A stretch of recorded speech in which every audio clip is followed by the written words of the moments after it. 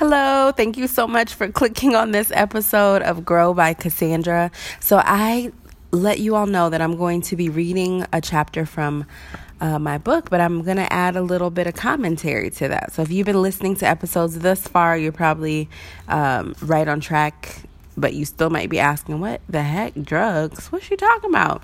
So I wrote a chapter about drugs because I was listening to Chance the Rapper.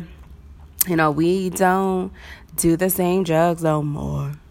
We don't do the same. All right, I'm not going to sing it. I haven't warmed up my vocals. me. But listen to the song. At least the hook. The hook is great. The whole song is amazing, but the hook is fantastic. And I started thinking about, I don't do drugs. Like, I don't do drugs. In the literal sense, but like, what drugs have I taken? Because drugs make you feel better, drugs heal you. Like, what are the things that I have been using to cope with the pain? And so as I was thinking and writing, this is what came out. Drugs heal and help. They sometimes alter our idea of reality. Medicine is called drugs. But I didn't want to name this chapter medicine because not every drug that led to my healing was good for me in the moment. Let's start with teaching. When my husband left me in January of 2014, I had 5 months left in the school year. A huge part of the joy of working was coming home to him. I felt that I was doing my part in building our family, and it was a bonus to spend off time with my boo. I got excited to get off work, sad to leave in the mornings, and we talked all day, emails, texts, you name it. So when he left me and I was stuck with work and pain, work became a drug. So, you know what? I've been recording these podcasts, and I hope the theme is like, my husband left me. I hope the theme is not, my husband left me and my world ended. But there is, I would not be authentic if I didn't go through this with you all to give you context for where I am presently, because that crushed me. Doing my checklist, getting married, waiting till marriage to have sex, getting married, going on a honeymoon, having a great wedding. I keep going out of sequence, but you know what I'm saying. Like sharing family, like losing weight together, building dreams and hopes and ambitions. And then the reality of marriage was not always great, but I was in love with the idea, and I was in love with just where we were in terms of we're building something, like we're starting something, like we're in this together. And when that ended, it rocked me, and the pain was indescribable because I'd never known a failure like that one. The failed marriage is one of the worst failures of your life. It's not that I failed. This thing that I started failed. This marriage, this life that I was working towards building has failed. And y'all, that's hard. So I started doing drugs. And I'm not talking about drugs. I wasn't popping pills or anything like that. But work became a numbing drug for me for a while. I'm not going to read through this chapter, but I just want you to know that I teach because God has given me that gift.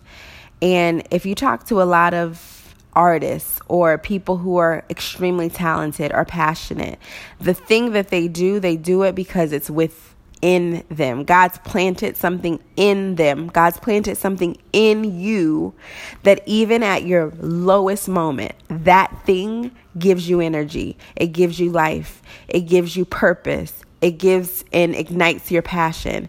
And for me, teaching is that thing. I even stepped out of the classroom and went back into the classroom. And I'm currently teaching because it is just one of my drugs. Teaching is my drug of choice. And I know that sounds problematic for those who want to make it sound problematic. But for those who get it, you get it. We have things that we do that make us better because we're giving. And our giving, it lands back on us, which is so amazing. I just watched this. My sister actually sent me a live video of Ricky Smiley talking about how he gives. And he's blessed because he's a blessing. And that's a cliche, churchy thing to say if you don't actually understand it. But if you understand that by you giving and digging deep and putting positive out, it returns back to you, then you're going to give more. You're going to understand that what I'm giving never leaves my life, even if it leaves my hand. It's another church saying. Shout out to Victorious Ministries. I think that's where I got it from. The church I attended when I was a teenager. Yeah. This may leave your hand, but it'll never leave your life. Right? That's real deep. But it's so true.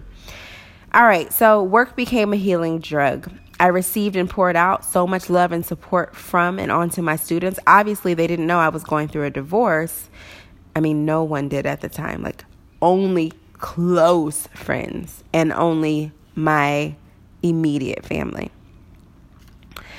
Somehow they did know exactly how to send me love in the form of hugs and smiles and messages and their own growth and progress. That year, my students grew like, if you're a teacher, you teach reading. I had a student that came in on a level D and left on a P. And I think D, A, B, C, D, E, F, G, H, I, J, K, L, M, N, O, P. Maybe he left on the O. Either way, he grew 10 levels. Do you hear me? He came to me basically reading on a kindergarten level and left more than prepared to read as a third grader. And the boy touched my soul. He touched my entire soul because he said, before I was in your class, I never had a library. I never knew that I should have a library at home and I should read at home. But because I made mandatory, me, Miss Brewington, I made mandatory reading logs, and you had to write 3 complete deep thinking sentences about your reading. And if you didn't, you had to redo it. You had to correct it. I was building readers, and this kid is a lifelong reader because the way that I pushed him, but also because of the way that my pain pushed me to take a drug that healed me, teaching. All right. So I talk about how my Mary Kay business was a drug that pushed me. And that push led to some other things that you'll hear about in future episodes. So please tune back in, definitely. I talked about how I found more drugs, men, and strawberries. You don't even want to know, but if you do want to know, you need to definitely read. I became depressed and sad and homeless. I began to dream about moving to a faraway land and sitting still. Like, I remember visioning, like, I wish I could just go far, far away and sit. It's not that I wanted to die. I wasn't necessarily suicidal or crazy in that sense, in the sense that I wanted to end my life. But I wanted to obviously stop the pain. And I just needed to go somewhere where I didn't have to go to work. I didn't need to interact with people. I could just sit still. And, I found some stillness in the comfort of all lights out, gospel music on, and my bed. Like, worship and praise and pouring out and crying and mourning. I guess that also became a drug that I took because that did a work like no other drug could do. So I could spend more time talking in detail about symptoms and ailments and prescriptions, like to, continue the analogy of drugs and even my deliverance from these drugs. But if the truth is, I'm still on some stuff now. Like, I still take some stuff. I still teach. I still put out content into social media. That's a drug that I chose to take. But it does something for me that's positive. I've kind of weeded out the drugs that are not good for me, and I'm taking the medicinal drugs. You know what I mean? I'm still doing stuff now. I constantly have to do a self-check as part of my recovery plan. Do I need this thing that I'm taking? And I found that anything that I become too attached to, that affects me too deeply, that is too difficult to stop relying on, is a new drug. That includes people, habits, jobs, and commitments. I'm learning to put in practice the DARE slogan, just say no to drugs. Or actually, I guess that was also a whole political agenda that was pushed. And you should really look into that, because the whole just say no thing led to a lot of, anyway, not going to get into it, but do your research and watch 13th on Netflix. All right. No, I don't need a person around to make me feel whole. No, I don't need to drink to calm me down. I don't need to be at an event to feel important. I don't need to justify that action to understand that, yeah, I made a mistake and I can do better next time. I have to admit that it feels good to be clean of the bad drugs. It feels good to come clean. And even if I'm on other stuff, it feels good to know that I don't have to do the same drugs anymore. And then I cut to the replaying, or not the replaying. Oh my gosh. Yeah, that's for my audiobook. But I cut to the chorus of same drugs. We don't do the same drugs no more. We don't do the same drugs. We don't do the same drugs no more. Because she don't do the same drugs no more. We don't do the same drugs no more. Yeah. If you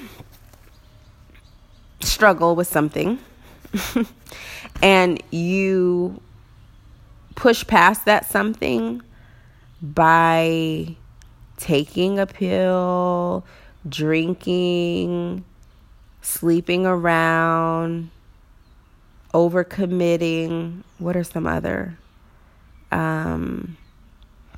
Suppressing and moving forward, spending money. You know, there's so many things. I listed those 6, but you could come up with a 7th, 8th, 9th, and 10th. So whatever it is, make sure that it is healing you and not hurting you. Because drugs are powerful, and they have the power to help us, but they also have the power to increase and to deepen the level of our pain. All right, until next episode, grow.